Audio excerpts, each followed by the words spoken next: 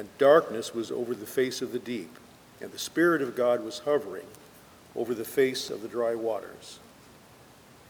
And God said, "Let there be light," and there was light. And God saw that the light was good, and God separated the light from the darkness. God called the light day, and the darkness he called night. And there was evening, and there was morning the first day. And God said, "Let there be an expanse in the midst of the waters, and let it separate the waters from the waters." And God made the expanse and separated the waters that were under the expanse from the waters that were above the expanse. And it was so. And God called the expanse heaven. And there was evening and there was morning the second day. And God said, "Let the waters under the heavens be gathered together in one place, and let the dry land appear." And it was so. God called the dry land earth, and the waters that were gathered together he called seas. And God saw that it was good. And God said, "Let the earth sprout vegetation, plants, yielding seed, and fruit trees bearing fruit in which their seed, each according to its kind on the earth." And it was so. The earth brought forth vegetation, plants yielding seed according to their own kinds, and trees bearing fruit in which their seed, each according to its kind. And God saw that it was good. And there was evening and there was morning, the third day. And God said, "Let there be lights in the expanse of the heavens to separate the day from the night, and let them be for signs and for seasons, and for days and years. And let them be lights in the expanse of the heavens to give light upon the earth." And it was so. And God made the two great lights, the greater light to rule the day, and the lesser light to rule the night, and the stars. And God set them in the expanse of the heavens to give light on the earth, to rule over the day and over the night, and to separate the light from the darkness. And God saw that it was good. And there was evening and there was morning, the fourth day. And God said, "Let the waters swarm with swarms of living creatures, and let birds fly above the earth across the expanse of the heavens." So God created the great sea creatures and every living creature that moves, with which the waters swarm, according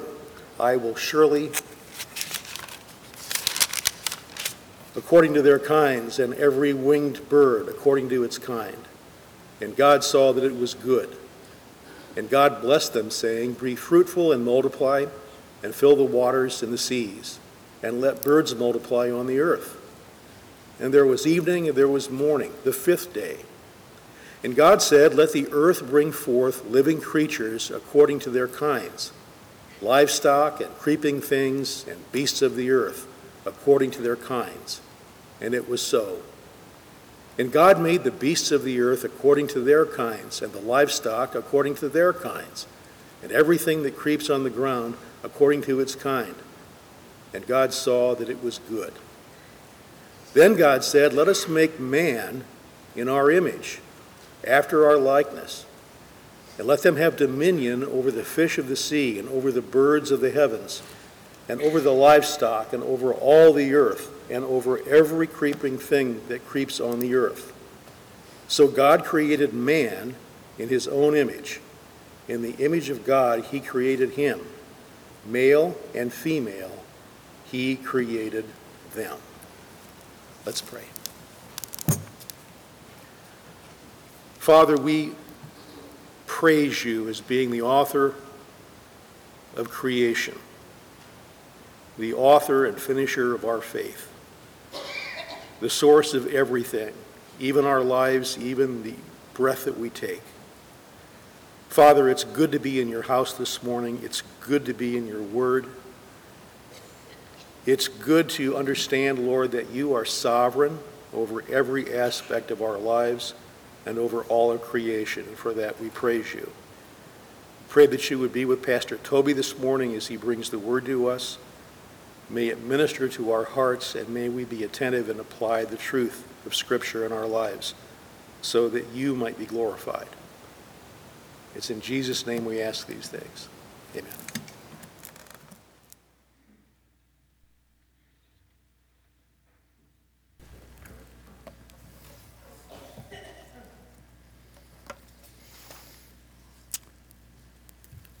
Before we launch in, I did want to just briefly mention that if you're a member and you haven't responded to the elder affirmation form regarding Kevin Shingleton being an elder, then I would encourage you to do so. We need those by next week, please. And also, this is August. It is the month that we seek to intentionally show hospitality to one another. So I encourage you to do that, to think on folks in the congregation that you don't know as well, but would be good to get to know better. And take this month as just an encouragement to do so, but know that we really should obey that text all of the year and not just in 1 month out of the year. It's just the 1 month we remind ourselves that we ought to be hospitable, to showing hospitality to one another without grumbling. While I was in Guatemala, I had the opportunity to share the gospel with a young man from Nicaragua, and he was curious about the Christian faith, though he would have labeled himself an atheist. He was curious about whether the Bible could give him a better life. More specifically, he was interested because I was there to teach about biblical counseling. He was wondering if things between him and his girlfriend might be better if they listened to the Bible. He didn't seem interested in the death and resurrection of Jesus whatsoever. He was just interested as to whether there was any advice that the Bible could give to help him have a better relationship. And at one point I told him this. I said, if I go to a buffet, I get to choose my own dinner.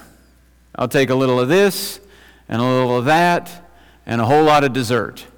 And that's what I get. I go to the buffet and I do that.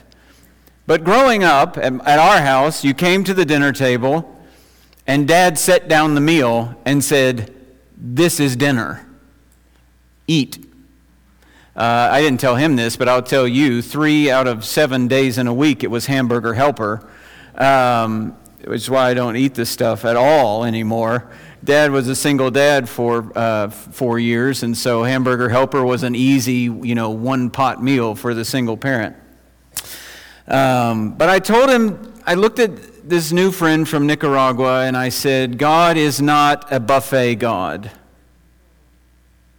He doesn't lay out all kinds of ideas for us to pick and choose what we like.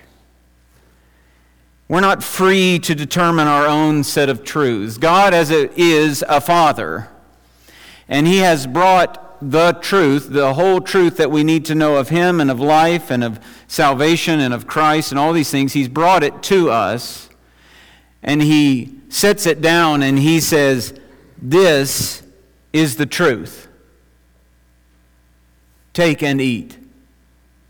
And if we don't take all of it, if we're not prepared to take all of it, then we don't really have it.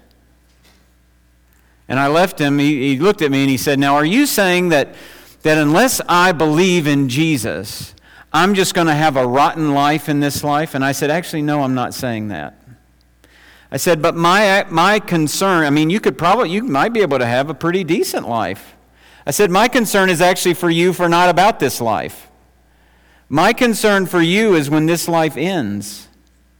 My concern for you is the moment your heart stops beating, when eternity begins. That's what my concern is for you.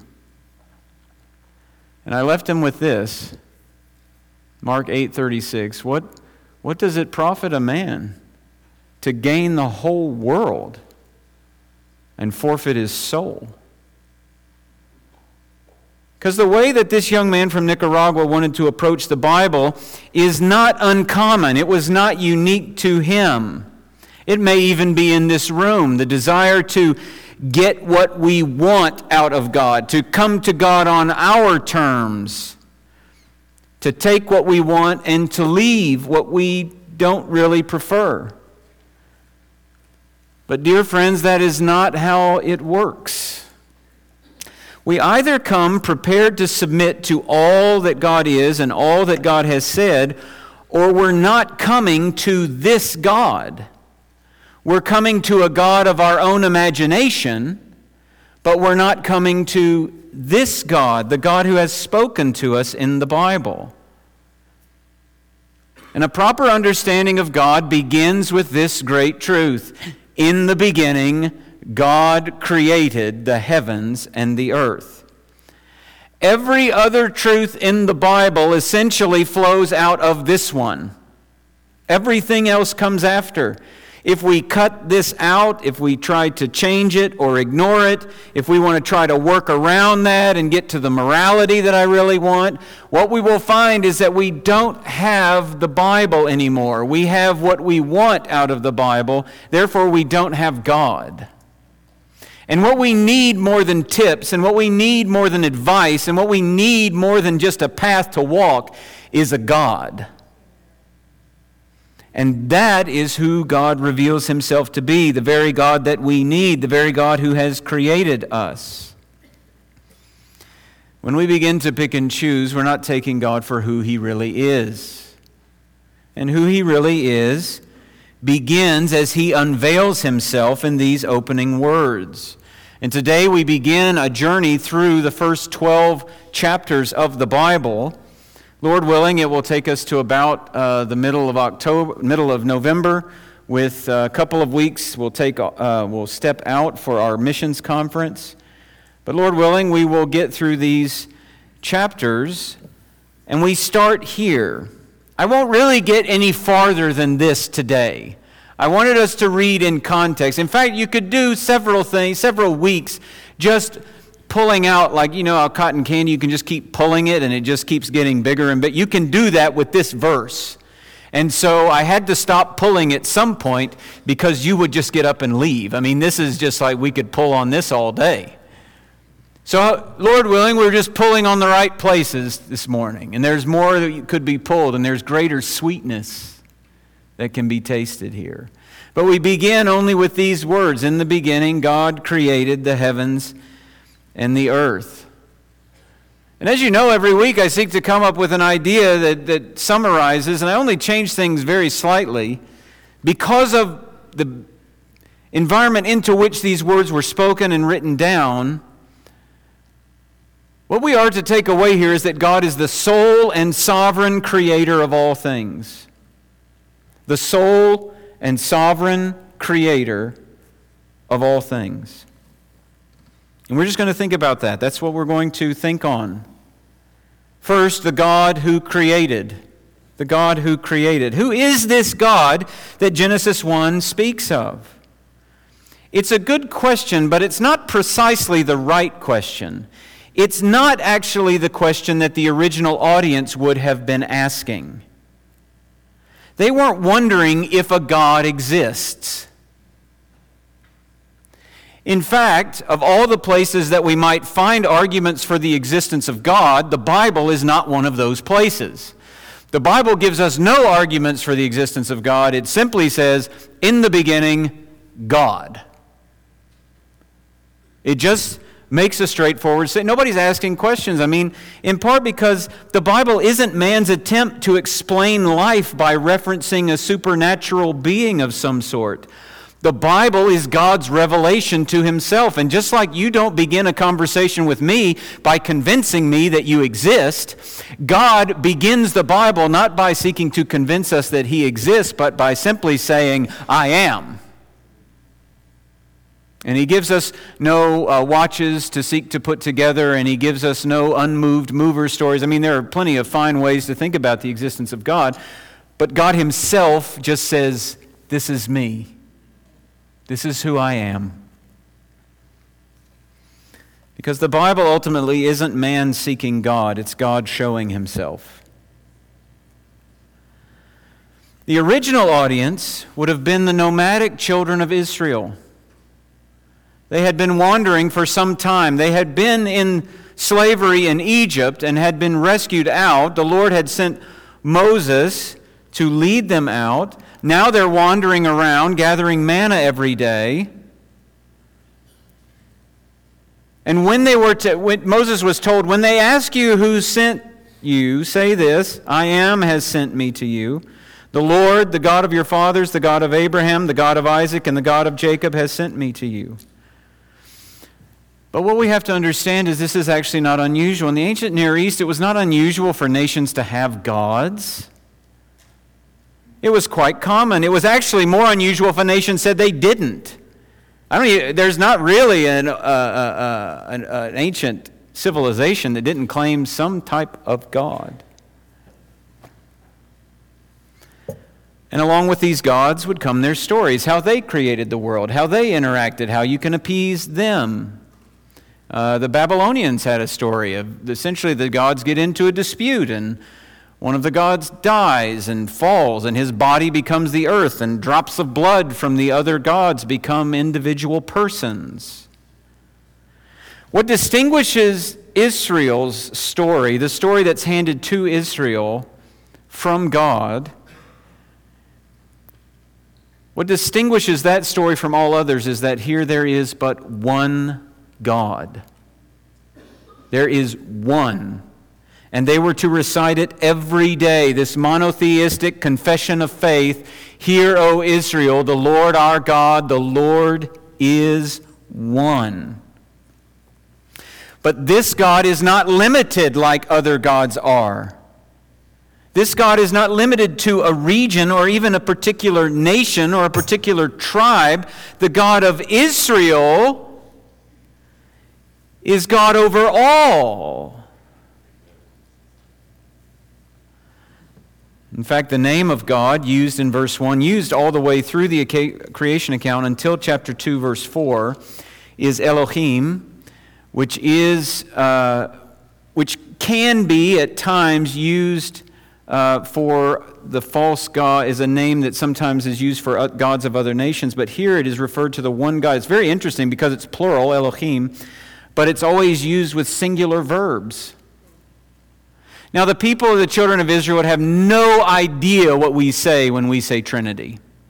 What they would understand is that this plural is a plural of majesty. It is a plural of honor. It is a plural that gives this God weightiness that no other God has. It is the plural of majesty. This God is who we worship. This God has created. No other deity challenges Elohim's authority here. No other deity contributes to Elohim's creation. He is the sole creator of all things.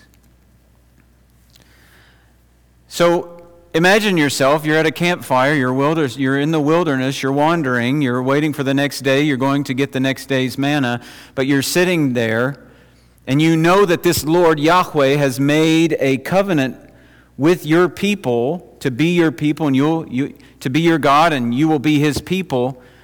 But now Moses has come and said, this Yahweh is not just our covenant God. He's not just about this nation. He created everything. And as the story goes on, we'll see that every nation comes from Him. He ordained the spreading of the peoples and the making of the nations and the different languages. He's the one who has done it. So He's not just our God. You guys hear that? He's not just our God. He's the God. There is no other.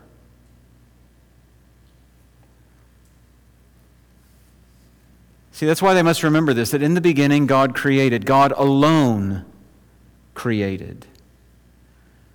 And if you are a Christian, this is your God. In Christ, the covenant that we just portrayed is ours. He has covenanted Himself with us so that the acceptance or denial of other gods or other religious systems is not a matter of open-mindedness.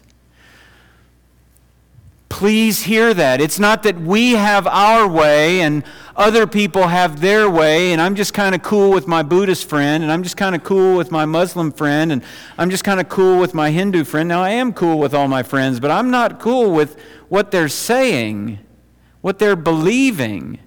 It's not that we live in our Christian ghetto, and there are these other ghettos where other people live, and there's the Hindu place, and there's the Muslim place, and never the two shall meet.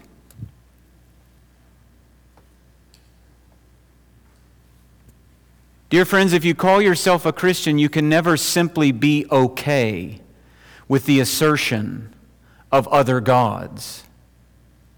Because God has commanded you and me, you shall have no other gods. It's not just, hey, I wonder if this Jesus thing will work out for me. I mean, I've tried all the other religions. We'll see if this one's a good fit for me. No. In the beginning, God created. Period. There is no other. This is why God has to come back to the children of Israel over and over and over again. They start syncretizing and mixing in the religion of others with Him, and God in Isaiah comes back over and over. I will share my glory with no other. I am the Lord alone. Every morning they are to recite, Hear, O Israel, the Lord our God, the Lord is one. Think of how this shapes the way that we interact with our non-Christian friends who want to say that they're cool with any religion. But it should also control the way that we speak of differing religions. Because we're not in a battle to see whose opinion is loudest at the end of the day, who can pound away at the other one. It's simply saying, this is what the Scripture says.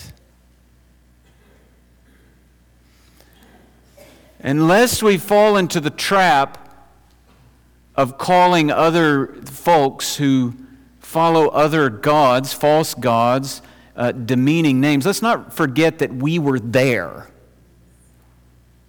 We either followed some other god or we followed the god of our own making, and we just set ourselves up as God. And we were all there until the grace of God turned us around, opened our eyes.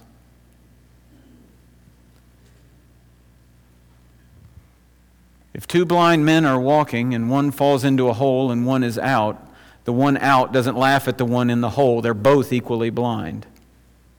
If two fall in and one gets rescued, he doesn't look back down and laugh at the one in the pit. Without the rescue, we would not be anywhere. So let us not say things that resemble foolishness more than wisdom to our friends. But this is Elohim. He is the sole creator. When did God create? In the beginning. Now, in the Bible, this word beginning doesn't always ring with the kind of weight that it does when we hear the phrase, in the beginning. Okay? Sometimes it's just speaking of the beginning of the year. This word beginning is used with regard to the first fruits offering. So it was the beginning of the harvest. But here in Genesis 1, this isn't simply the beginning of a harvest time or the beginning of a year or the beginning of a king's reign even. It's the beginning of all things. It's the beginning of the beginnings. It's the beginning of time. And this is significant that it is in the beginning of all beginnings. Because what it testifies to is what is known in systematic theology as the aseity of God. This means that God is self-existent, He is independent, He needs nothing, He needs no one in order to exist. That's what that means. So, when we get to next week and we think about the creation of man, it's not because God was lonely that God created man. God hasn't been lonely ever. God is self-existent. God is independent. I mean, Paul will say it. God is not served by human hands as though He needed anything. He needs nothing. He tells Israel, if I were hungry, would I tell you I own the cattle on 1,000 hills? It means that this God that we read about is not the product of the imagination of men who want to explain their existence. That actually man is the product of the imagination of God who wants to display His glory. That's the proper way to think. So that in the beginning God created. In Psalm 90 verse 2 says, before the mountains were brought forth, or ever you had formed the earth and the world, from everlasting to everlasting, you are God. What God created? That's next. What God created? In the beginning, God created the heavens and the earth. This is what is called a merism, M-E-R-I-S-M. It is taking two things that are on opposite places and using them together to speak of the totality. So if you have a rather large project at home, you may talk about working day and night to get it done. That's a merism. That uses those two opposites to speak of the totality of your life that project is dominating. And here, God tells us through Moses' pen, in the beginning God created the heavens and the earth. This isn't an exaggeration like working day and night. This is an explanation. It is everything. God is the sole creator of all things. Paul House writes this, if only one God exists, then that God must be responsible for every creative act. Every created entity derives its existence, its name, its function, its basic good nature, its limitations, and its sustenance from the one Creator. Everything is derived. In fact, when you find this Hebrew word, barach, in the Old Testament, the only subject used with this verb is God. That's the only subject. Men make things, God creates things. Now, to be clear, and we want to be very clear because someone will come at you and you say, well, yes, but that Hebrew word created, in fact, it never means making something out of nothing. You read all of them in the Old Testament. It never means there was nothing there and something appeared. That's never what it means. It always means something else. In fact, it can just mean to renew something. So God speaks through Isaiah the prophet, I have seen his ways, but I will heal him. I will lead him and restore comfort to him and his mourners, creating the fruit of his lips. In other words, he will renew life here. I make mention of that because some draw the conclusion when they read Genesis 1:2, which we'll come to next week. We won't only be in Genesis 1:2 next week, but we'll start with Genesis 1:2 next week. That when it says the earth was without form and void, they have this image that somehow there was a former world and it is ruined and God is just remaking it again. But this is untrue. Two things draw me to that conclusion. One, the original audience would not be concerned about where matter comes from. In the ancient Near East, your God wasn't demonstrated to be really God because they could bring something into existence that wasn't there before. The power of the God was demonstrated in control. This is why when a nation would win a battle, they would proclaim their gods as great because they brought about the outcome of the battle. And so here, the original audience isn't thinking about where did this earth without form and void come in. But what is presented in Genesis 1 is a God who is in absolute control of the entire created cosmos. Everything is under his control. He speaks and then it happens. In other words, he's not only the sole creator of all things, he is the sovereign creator of all things. I wanted us to read farther. Did you hear what all happened? I mean, God speaks and then you hear this little refrain that comes back over and over. And it was so, and it was so, and it was so, and it was so.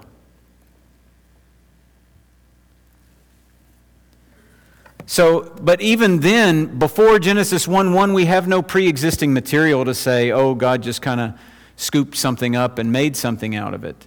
So you actually can make a reasonable argument that this is what is called creatio ex nihilo, creation out of nothing. However, as time progresses, philosophers come along. Aristotle comes along in like the 4th century BC. And he puts forward the idea that the universe is eternal.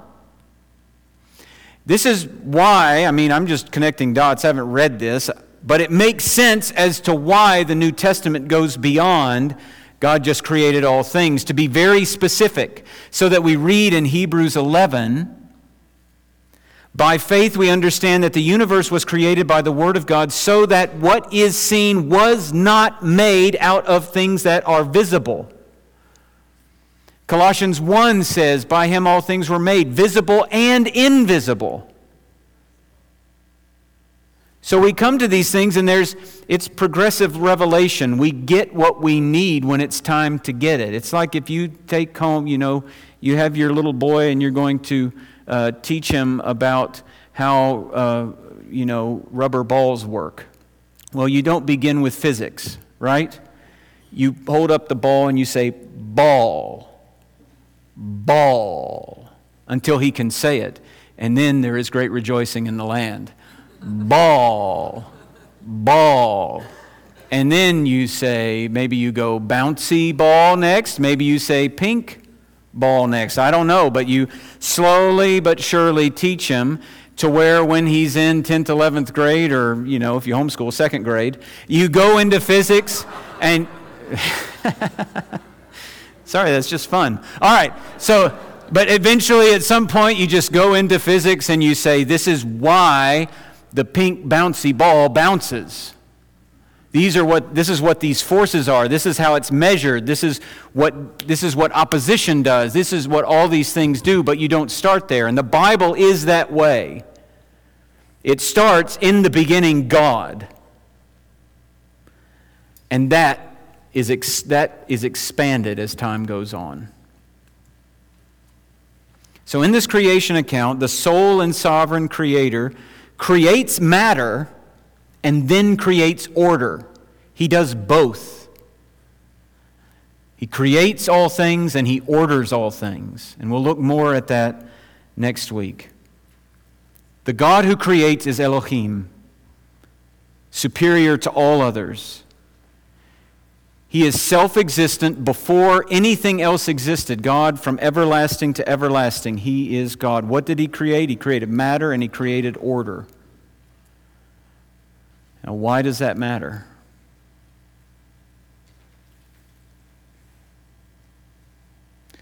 Can't I just think anything about the beginning and still be a Christian, still have a Christian worldview, still live a Christian life? Why does this matter?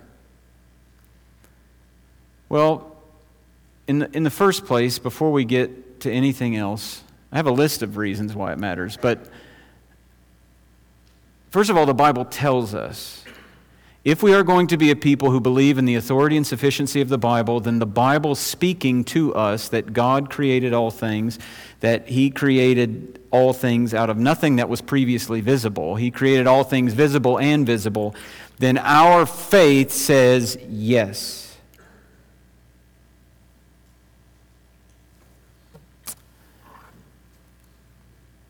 But there is more to it than just that.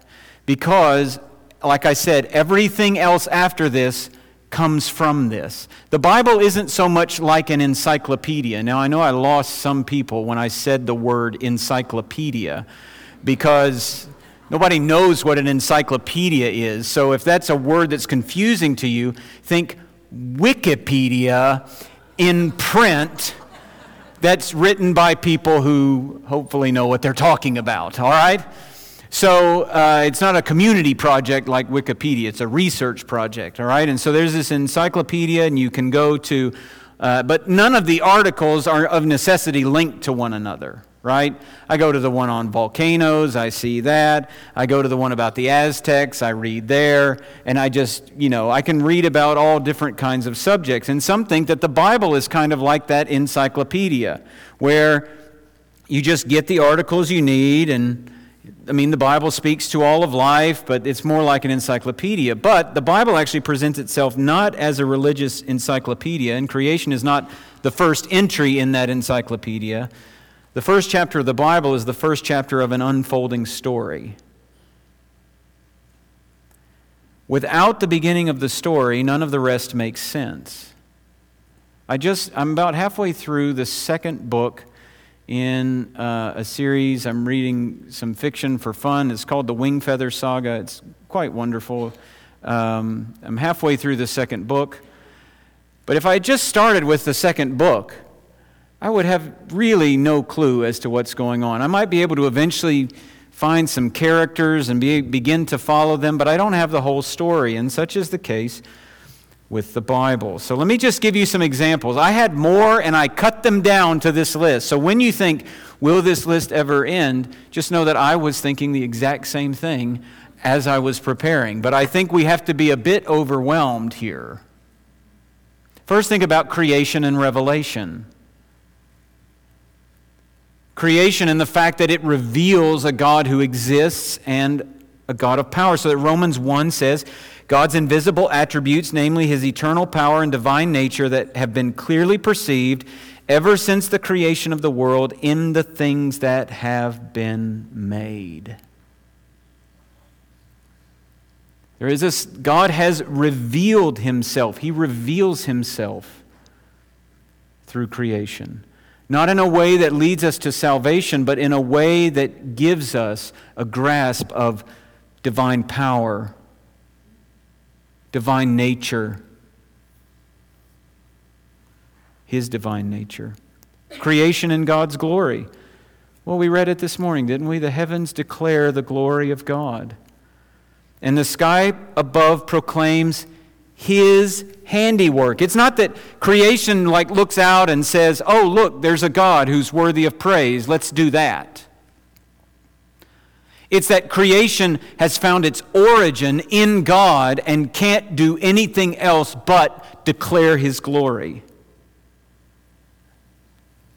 What about God's creation and His care for us? Listen to Isaiah chapter 40. Lift up your eyes and see. Who created these? Who brings out their host by number, calling them by name?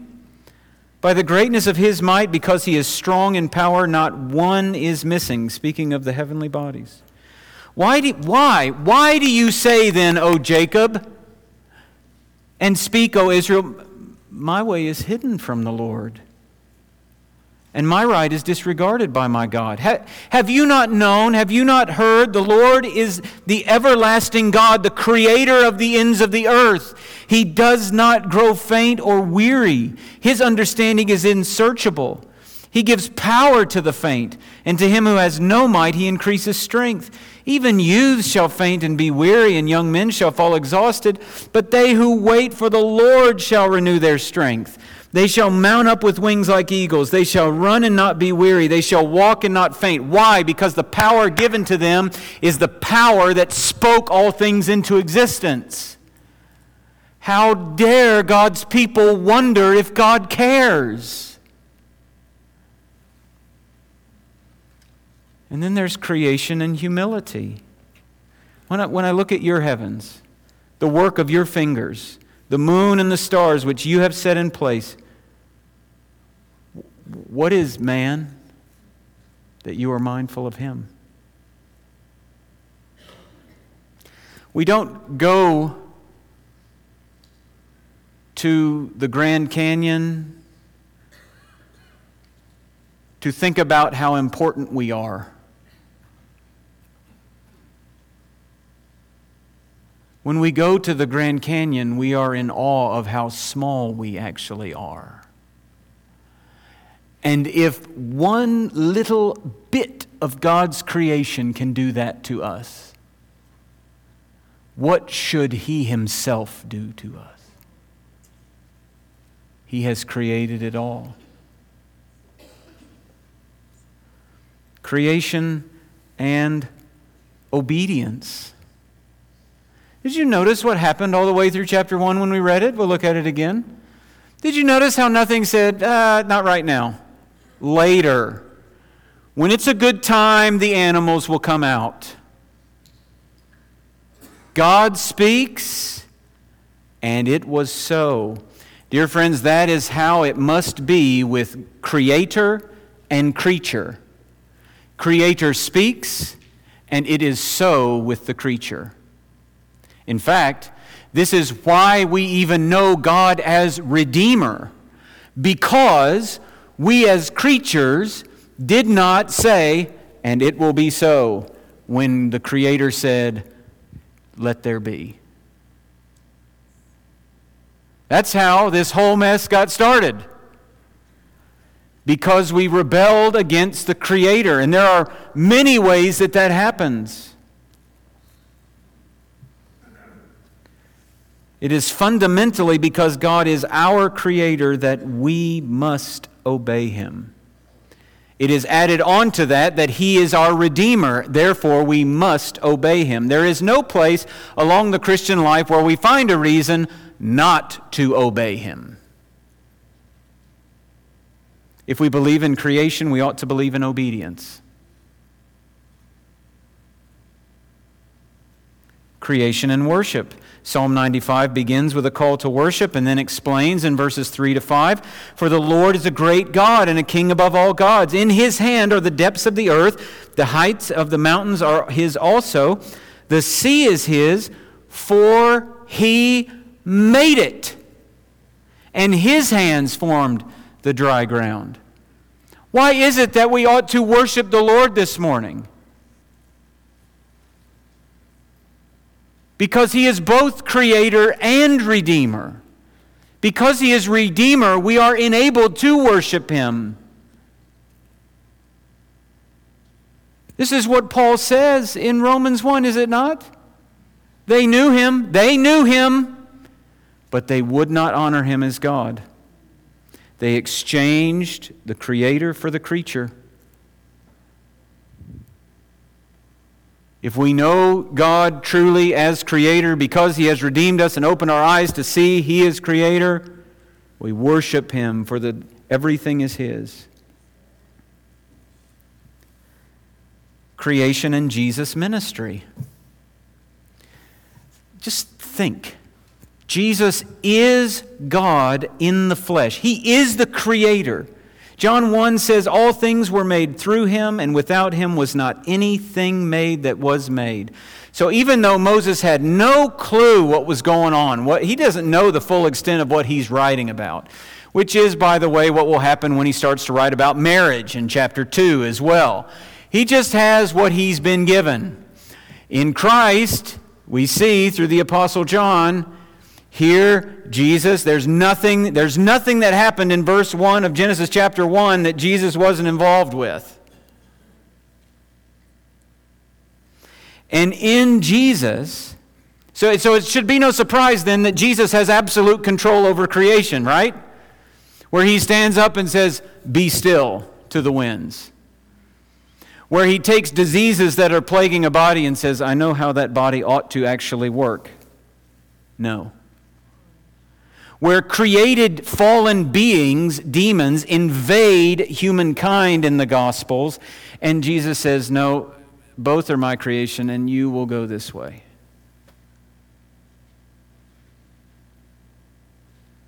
That even when death itself comes, Jesus overthrows that because He's the Creator. Fig trees can get cursed because He's the Creator. Deaf ears can hear because He's the Creator. Blind eyes can see because He's a Creator. That power resides in Him. In Jesus, the eternal, sole, sovereign Creator of all things took on flesh. Think of that. Took on matter that He created to limit Himself, to come so that creation and salvation, He would come to die for us, to forgive us our sins, so that all of our rebellion against the Creator is forgiven. So that we are made right with God, so that when we say we will meet our Maker, we do still tremble with fear, but it is a confidence that when we get there, in this incredible, terrible, awful presence of God, we will actually stand and not be cast out because of Jesus. And that's why Paul will say to you and to me, if anyone is in Christ, what is he? A new creation. Because if there's anyone who can take the person who is dead in sins and make them alive, it is God Himself. On the basis of Jesus' death and resurrection, by the power of the Spirit. So whatever hopeless circumstance that you come to God with, right? Whatever hopeless circumstance you seem to be coming to God with, I don't know how it will turn out, but there is one thing I know. However it turns out, if the disease stays, it is not because God couldn't take it. It is not because God has been overpowered. It is because God has other purposes in that pain. And if that all-wise, all-knowing, good, great God restrains Himself to not make that thing flee, then we can trust that what He does is good.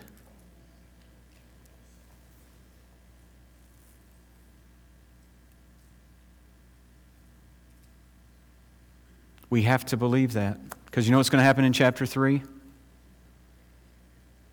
Everything is going to go rotten. And it will not be absent God's sovereignty. There is something more glorious in a fallen man being redeemed than there is in man never falling.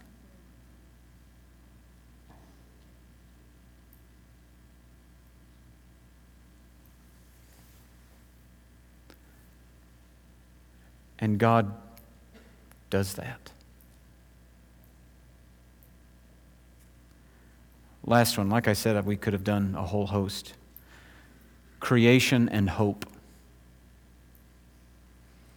Our great hope, dear friends, is not in this fallen world. It's not in this place that is under the curse of sin. It is in the future, in the promise of God to make all things new, a new heaven and a new earth. Revelation 21, then I saw a new heaven and a new earth, for the first heaven and the first earth had passed away. And this hope, this newness for a place where there is no more mourning and no more crying and no more pain and no more death and no more sin, this hope is not just in vain. It's not pie in the sky. It's not, I hope it happens one day. It is certain that it will happen in the end, that we will live forever as new creations in new bodies, in a new heaven and new earth, because the God who created in Genesis 1 will recreate in Revelation 21. Our certainty for everything else in the Bible springs from this. In the beginning, God created the heavens and the earth. Let's pray.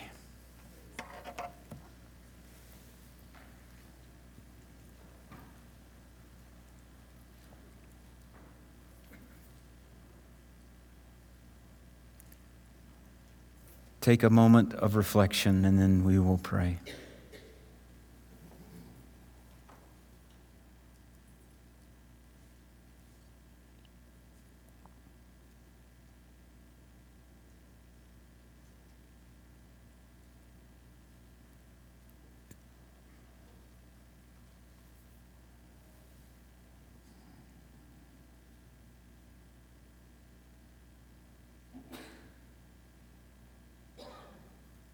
Our God and Father, these are words that are too wonderful for us. We pray that by your grace we tremble anew when we read them, that we don't gloss over them, that we see them for what they are, that we hear their truth, that we see their glory, that we long for the God in this verse, that we submit to the God in this verse, that our hope is in the God of this verse. Thank you for revealing to us yourself and your work. We pray that our worship in private and in public will grow in sincerity and joy as we think of you as our Creator. That our humility will deepen as we see your creation. That we will long to glorify you, that we would never question your care for us. That we would continue to speak the gospel through which you make men and women new creations. That our hope of eternal life will be made more sure as we reflect on the truth of creation. Help us to believe that these words are not simply about a battle for intellectual ideas, but this is the battleground of the soul. Help us by faith to understand that you made all things and you made them all out of nothing that was previously visible.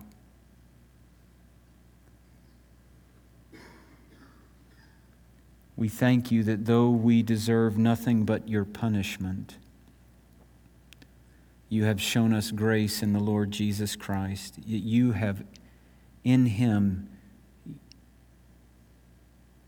you, God, have entered into creation to redeem a people for yourself and to make all things new, to bring things to their full and final and right and glorious end. Help us to trust you when the world around us seems to spin out of control. We are thankful to know a Creator who is both the sole and sovereign Creator. I pray for those who are suffering even now, walking through some trial. I pray that they will trust in your steadfast love,